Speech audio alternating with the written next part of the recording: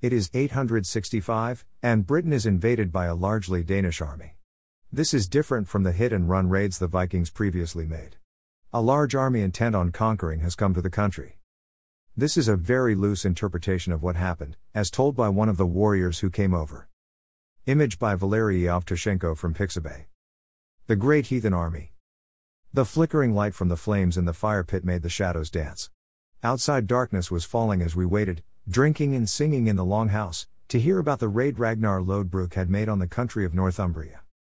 Image by Free Photos from Pixabay. Halfdan Ragnarsson sat in his father's chair at one end of the fire pit. He held his horn of ale aloft as he toasted the skald, who had sung of the prowess of Ragnar Lodbrok. As we sat drinking and singing, the door burst open and a young man entered. He flung himself before Halfdan, who, as the eldest, was in charge while his father was away. I could see the man trembling even from where I sat at the far side of the fire. He spoke in a low voice so I could not hear his words. Halfdan roared, leapt to his feet and threw his horn into the fire. The ale sizzled as it hit the flames and clouds of smoke arose, making those around cough. He passed his hand over his eyes before speaking. My friends, this man has brought us dire news. My father, and your king, Ragnar Lodbrok, is dead. Killed by treachery. A gasp ran around the assembled people and several of the women began to wail. Halfdan held up a hand for silence. When he met with Allah, king of Northumbria, he was defeated. Several people shook their heads in disbelief. I found myself joining them.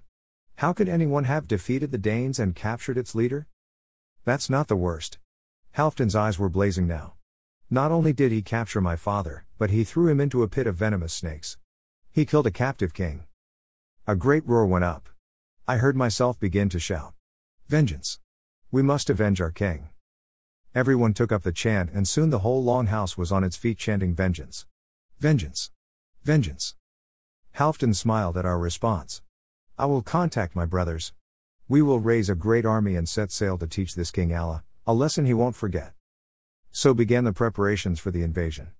Halfdan's brother, Ubba, brought some of his Frisians and men from Scandinavia, while Ivar, known as the Boneless, brought more men from Scandinavia.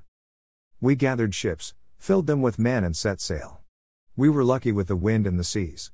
The wind blew us westward and then the seas remained calm. We landed in East Anglia. What a dismal place. All swamp and wetness. The wind, which had propelled us so easily across the sea, now became a thing to curse. It cut through our clothes and skin right down to our very bones. But we were here to avenge our king, and so, as Danes, we bore it stoically. We camped on a higher piece of land that was relatively dry, having pulled our ships up the beach. On the second day, riders approached our camp cautiously. They pulled their horses to a halt and one man rode forward a few paces. Hail, he called. We do not wish for war. May we come and discuss peace terms? Halfdan laughed at this. Weak Anglo-Saxons. Can't they fight like real men? Ivar shrugged. It'll do no harm to talk to them. After all, perhaps we can persuade them to help us. So the men rode into our camp and tethered their horses. Halfdan, Ubba and Ivar came out of their tent and stood before the Anglo-Saxons. They all stood, arms crossed and feet wide apart, with armor, helmets, and battle axes slung across their backs. Halfdan glowered. What do you want? The man who had spoken previously stepped forward once again. We do not wish for a battle. We are willing to trade for peace. Ubba laughed. Suppose we ask for men to bolster our army? The Anglo-Saxon paled. That is unacceptable. We want to live in peace and not at war. This is a difficult land for fighting. We know it well, and you are strangers. It is easy for people who do not know the land to get lost and die in our bogs. Who are you? Do you have authority to negotiate? Halfdan said. The man drew himself up to his full height. My name is Edmund. I rule this land. The brothers looked at one another. Come into the tent and we will negotiate. I did not hear the negotiations. I'm not important enough to be allowed in the tents of our leaders, but the outcome was that this King Edmund would supply us with horses and allow us to overwinter in his kingdom. We moved farther inland to a small village. The river was shallow enough for a ford here, which was why the village had grown up there. Theodford, they called it. People's Ford. We stayed there for all the winter. Cold, it was, and that east wind kept on blowing. But there was little snow. But we're Danes and can manage such privations. We celebrated Yule in true Danish fashion.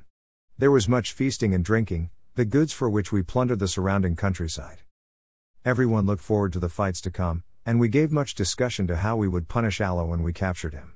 Our king, Ragnar, must have died a horrible death in the snake pit, so the death of Eoforwic must be equally horrible, but I will come to that later.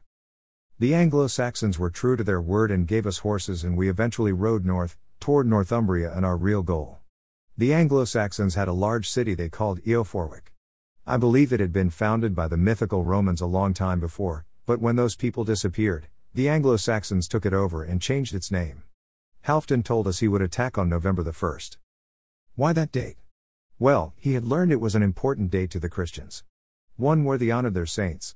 They would all be in church, and so the conquest would be easy. He was right. Eoforwic fell to us easily.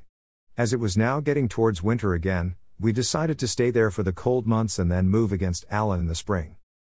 Halfdan also decided that having captured the capital of this part of Britain, he would settle here and make this land his own.